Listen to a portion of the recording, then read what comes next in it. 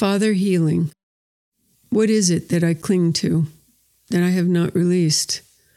Just the wanting of my Father's love, a Father's understanding. He could not love. He tried. He pushed. He pulled. What he wanted, he could not give. His feelings confused, sex and love, mother and child, transferred to father and child. Rejection of all he had. All I wanted was his love. All I wanted was his arms around me, telling me everything was okay. Telling me that he was there, showing me the strength in love. Showing me a father's love. Teaching me how to love a man. Teaching me trust. This was not meant to be.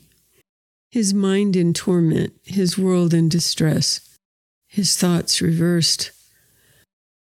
What I learned was not love. It was to give myself away, to try and try to gain his love by doing whatever he wanted, thinking that this would work. He would love me. He would be a father.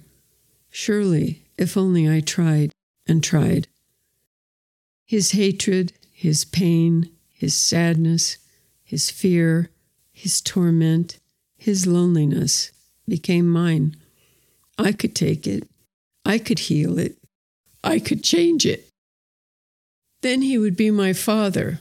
He would love me. He would help me. He would show me. He would teach me. Not to be. His self-hatred manifesting. Transferring to all weaker than he. Creating fear, panic, blood and pain. Many years of therapy have changed the way I feel, the way I see what was.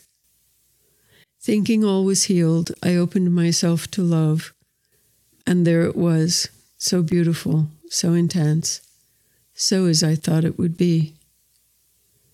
Given, then taken away fast, creating a pattern of the past, triggering that which was, a loss of my Father's love.